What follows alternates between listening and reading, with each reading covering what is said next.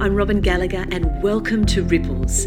Throughout our program, a series of guest speakers will share words of wisdom from their life experience, and we will offer you a series of meditations so that you can take some time just to stop and listen to that voice within, that voice of the Spirit. So come and enjoy some inspired voices and treasured stillness, and allow the ripple effect to begin. Today on our program, I am delighted and honoured to welcome Mari Harris. Mari is married to Doug and is a mother to 9 children and 15 grandchildren. She has been actively involved in many ministries within the church, including Antioch, music ministry, funeral ministry and bereavement. Mari ran her own childcare business for many years and is a well-loved member of her community. Today, she will share the story of her son Andrew and her daughter Jane, who was one of our wonderful teachers in the Wollongong Diocese. Mari will reveal how through the death of Andrew and Jane, she discovered the real meaning of hope. Andrew became one of her greatest teachers and a catalyst for growth and learning, as did Jane many years later. We welcome Mari today as she shares her most generous story, Discovering Hope. Welcome to the program, Mari. It is so wonderful to have you with us today. And it's particularly wonderful to meet you here in the Southern Highlands. It's such a beautiful place. Beautiful place. Beautiful. I know that it has a special place in your heart. It does. Well, Mari, I had the great privilege and joy of meeting your family many years ago. I met both you and Doug and your beautiful 9 children when I was in my teenage years, and was just delighted to hear about your 15 grandchildren today. Mari, I just wonder if you could share with us about some of the best moments for you being with your family. Robin, it's lovely being here. Thank you for having me. It's wonderful. The best moments have to be the birth of each of my children, because that's where I am today, and that's what you want to talk about, myself and with now the 15 children and grandchildren.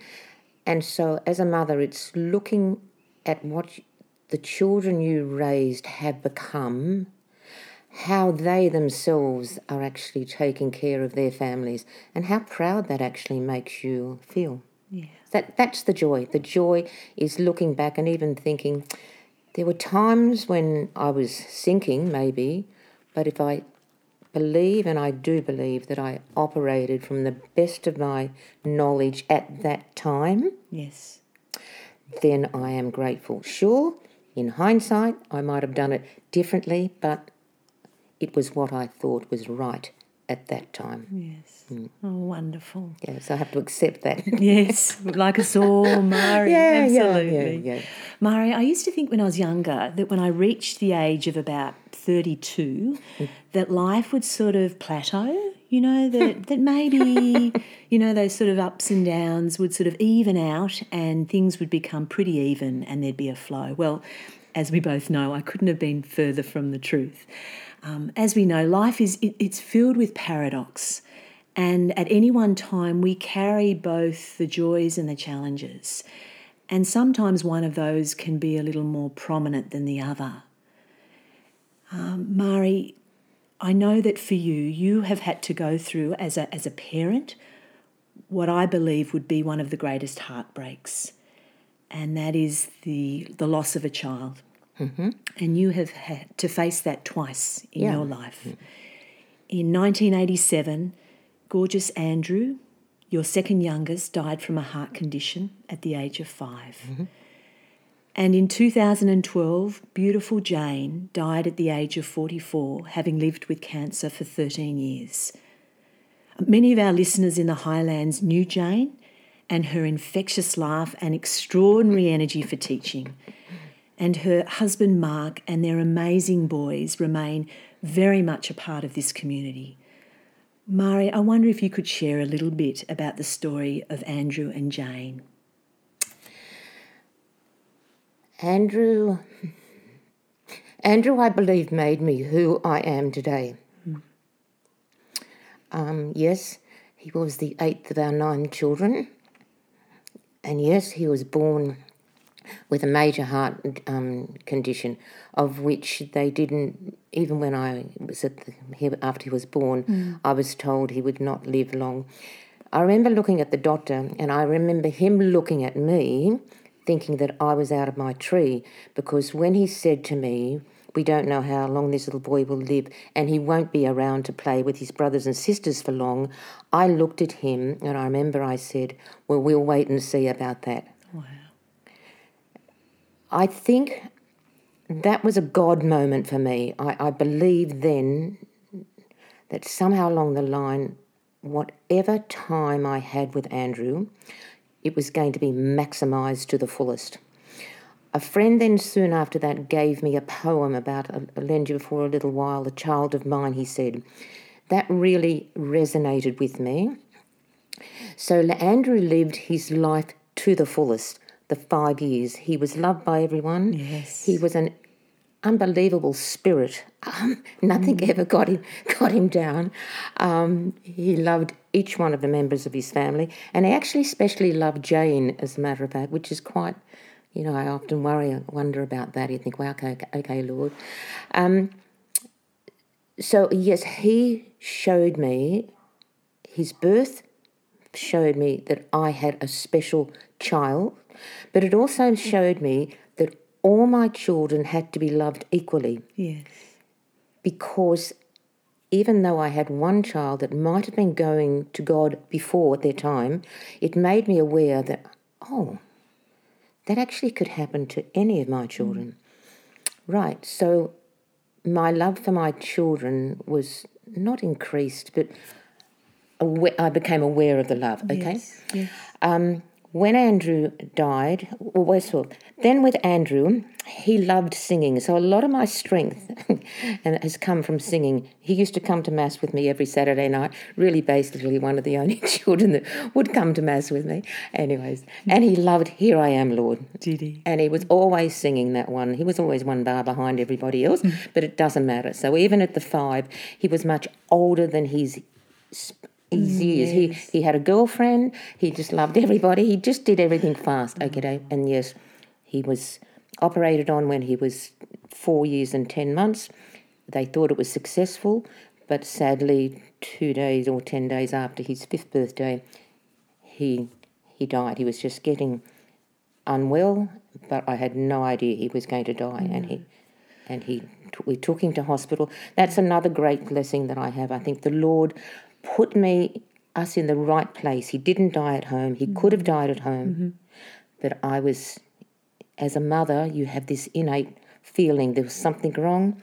I took him to hospital and he died suddenly there. So I knew then that the good Lord had put me in the right place, and he said to me, "Mari, I will take care of you." I did say to him, he could have written me a letter, but he didn't. So I then said to him, okay, what do I have to do with this knowledge of what I've done? And that, So Andrew taught me a lot. I remember also at that time when I had our number 6 child. It's terrible. I've got to turn up a number. Number 5th child. Funnily enough, my number 5th child, when I was pregnant with her, I had a big learning curve because my husband, aged 29, had a heart attack. So here I was with 5, pregnant with my 5th child with a husband in hospital, with the doctor also looking at me and saying, "I'm not quite sure whether your husband's going to live or not." So, my heavens above. So at that stage, once again, as I've told you, I was singing or music, and I was at church, and "Amazing Grace" was a song, and it just opened up a wow moment to me. So "Amazing Grace" became my song then. "Here I Am, Lord" was my song. With Andrew, I sort of answering him. And that 5th child was a child, when I was put into the bed one night after Andrew died, had said to me, "What if another one of us dies?" I can still feel my heart going down then. I picture myself on that bed. I know exactly that moment. I never, ever thought that God could actually make a person again feel the way I was feeling. But he did. So what was I to do with that? once again, I turned to him and thought, what's he wanting me to learn here? So it was then about, okay, to live my life for as if how they would have liked to have lived. Like, I've never mourned Andrew. I've been grateful for what he has given me, taught me, showed me for my other children. And then with Jane, to be able to watch her in her times of struggle, and which the strength that she had, if she was able to do it, I had to be able to do it. Such an incredibly courageous and inspiring woman. Well, do you know, it is, but it basically comes down to, well, what else? Like, what else am I going to do? I love my children. I mean, you know, I talk about this hope. When I was a child, I learnt faith, hope and charity. I tell you what, you know, I realise charity has now become love, but in my generation it was faith, hope and charity. Now, I knew I had the faith. I didn't understand it, but I was a Catholic, so I had the faith. Rightio. That's right. Hope just left me for dead. I had no idea what hope was. I think I aligned it with wish, and wish is such a wishing thing, you know. And then charity at that stage was about having to share with my brothers and sisters. Now I love the fact that it's love, because, you know, you can have faith, and I've got hope because I live for the future. Rightio, that's the future. But it's all wrapped up in love. And I also know, I really would like to say it is trust, hope and love. That's it, because, trust is what my faith is in God. Yeah. I'm a friend of Jesus, but I trust God. Yes. Yeah. So I know you accompanied Jane during those many years that she always talked about living with cancer. Yep. What helped you get through that time, Mari? The belief in the fact that I knew if she did die, that I'd already been through it once and that I would be able to do it again. I'm not saying I wanted it. I'm not saying that in any way, shape or form. I don't like fear. I don't like being fearful, but I don't like thinking about fear, because if you come through the fear and there was no fear, you've wasted. I'm not in for wasting. I'm in for living. I'm in for living the now. And so therefore I was highly aware of it. Jane was not a sharer of it. It was her own secret, her private journey. Yes, there are many things that I think, wow, I would have liked to have talked to her about stuff, but it wasn't right for either of us, so I have to accept that and let that go.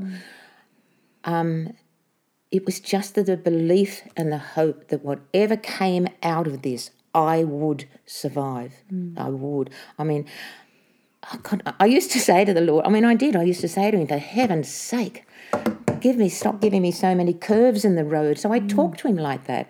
So it was just like I just had to trust him that he would give me the strength and the hope to be able to navigate, all this, and balance the other members of the family too, which were all, because no one is ever on the same page. Everybody has a different relationship with that person. So being aware of where you are with each child. Yeah. I hear that Andrew taught you so much. Oh, he did, yeah. And Jane did. What did Jane teach you? Oh, her passion for life, her passion for living. I mean, even when she knew, maybe even by doctors, but also knew personally that her time was running out, she had planned together with her husband and the two boys to go overseas. They were going to see the 2008, wasn't it? Olympics in Rome, in London. Oh God, Paula, in London. And I remember at the airport saying goodbye to her, and she had difficulty in walking, and I knew she was, struggling, but I knew that I couldn't let in. That was her world, so I had to be where I was in my world. Yes, totally worried about her, but she was doing what she wanted to do. Yes, she did land in hospital over there, and I remember when she came back, she said to me, they said that I would be dying, and she said, I said to them, I'm not going home in a body bag. I've paid for my ticket. So Jane taught me that no matter what is hit at you, let's look at it and just move on with it, Yes. Accept where you are, live in the now. And when the future becomes a now, you will be hopefully skilled enough to be able to cope. That's why I don't like fear. Fear means I've wasted all that energy. Like even as I age now, I'm saying age, I hope that I live till I'm 93, rightio. But I'm going to live to 93 with the fullest of living each day as it comes. That's the hope I have. Because I don't want to be 93 and still alive and look back and think, wow, I stopped living at 75 because I was worried about getting there. So that's the hope I have. The hope is living the now, being in the now. Yeah, she was so much about that, wasn't it? About being in the moment. Yep. Cherishing the moment, cherishing her boys and Mark and life and all that was And you know what? Those moments aren't all good. No, It's cherishing wherever you are. So that's where the acceptance is. The acceptance of whatever I'm going through now, and I hope that good will come out of that, or not necessarily even be good, but whatever comes out of it is what I then have to move with and work with. Yes. Yeah. Yes. Mari, this word hope, it was such an important word to Jane, and it's obviously such an important word to you. Can you tell me a little bit more about why hope? Why is this word hope Hope's such a positive word. Okay, so I'm a positive person. Jane was a positive person. I think most of our, people are in our family maybe are positive. And we haven't learned that alone. We've learned that by living in a community, okie doke, which is very important, the community. But hope is, I dare say we associate hope with a butterfly. It's like you get into so your world shuts down. It's black. It really is bleak. It's black as black. But somehow you strive to work your way through it or to find a solution to that. And this is where the acceptance is. The solution mightn't be what you want, but the acceptance has to be of the outcome. And that is that explains hope. Hope to me is I know that it's an emergence, it's a birth, it's an action word. Like Love to me is a doing word, but hope is an action word. I remember Petrea King saying recently, hope has to have legs. Yes, and that's why I think, I could never understand the Holy Spirit in my youth either. But in actual fact, the Holy Spirit is the action that brings about everything else. And this is what I see hope is. Hope is action, but it is all wrapped up in trust, because you have to trust. That's scary. Yes. Trust is scary, okie doke. So you trust, and then you hope, and then it's all wrapped up in love. So that beautiful Corinthian readings, isn't it? The greatest, let's have faith, hope and charity, and the great of these is love. But hope is the thing that gets it all. Yeah, gets it all. Because you can love your children till the day they leave home or that, but you hope for them that they will have the strength to be able to face whatever they're going to come across. Yes. Mari, you are a woman who exudes joy, and you are a woman who exudes hope. What is it that has sustained you over the years? What has helped you over these years? I think I was going to say faith, but no. It's a belief in myself, which obviously is grounded in faith, but it's actually a belief in myself. It's not about following necessarily the crowd that everybody does. It's about actually questioning what actually is for you. What is the thing for you? I mean, even going back to when Andrew, when he was born, I did not even realise. You would have thought by my 8th child I know there was something wrong, but there wasn't. He was that, and they just took him away. And I actually thought, please. I just thought, oh, golly, I'm going to have a lovely night's sleep. That was the time in those days. You have to remember that babies didn't room in with you. Okie doke, fine. So they took him away. Now, the next morning, the doctor came in to me and he said, Mari, he was a lovely friend. By 8 children he was. Knew you well. Anyways, and he said to me, Mari, I'm sorry, I have to tell you there's something wrong with Andrew, or words to that extent. Yes, So I'm not quite sure what he said. But I remember him saying to me, I'm sorry it had to happen to you. And honestly, I said to him, well, why not me? Now, I remember I actually looked around the room to who spoke because I didn't feel... It didn't come from my head. Yes. And so if anything started me along this way, it was that, whatever it was, that voice that said to me, well, why not me? So that has sustained me. Why not me? There are many other people. Joy. I love joy. Joy is a wonderful thing. It's very simple. Joy is God. Joy is God in nature. Joy is walking with Jesus down the street. Joy is joy. Joy. Yes. So that's what, the joy of my family, the joy of seeing my, my marriage and the fact that I'm still married. Okey-doke, it hasn't been always joy-filled. Oh, dear me, my God bless me. But I'm being honest. Okey-doke, and you keep changing along the way, so there's already. But the bottom thing is the joy and being grateful. Yes. Joy, being grateful, and accepting. They are probably. That's what sustained me. Yes. And thank God he's given me a lot of energy. Yes. And I say that. Yes. Oh, you're so wonderful. It's the energy that was given to me. So I think, yeah. Well, Mari, I am just so, so grateful for our conversation. You have taught me so much, Mari. You have taught me about joy because joy you live is it. Wonderful, yeah. You've taught me about love and you've taught me about hope. And I'm just so, so grateful for this chance to share your story with others.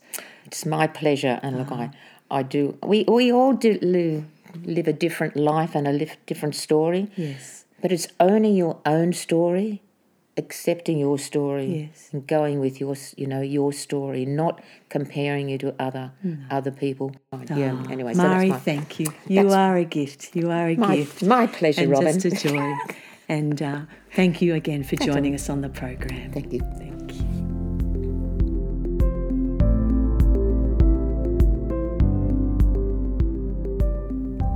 Thank you for joining our program today.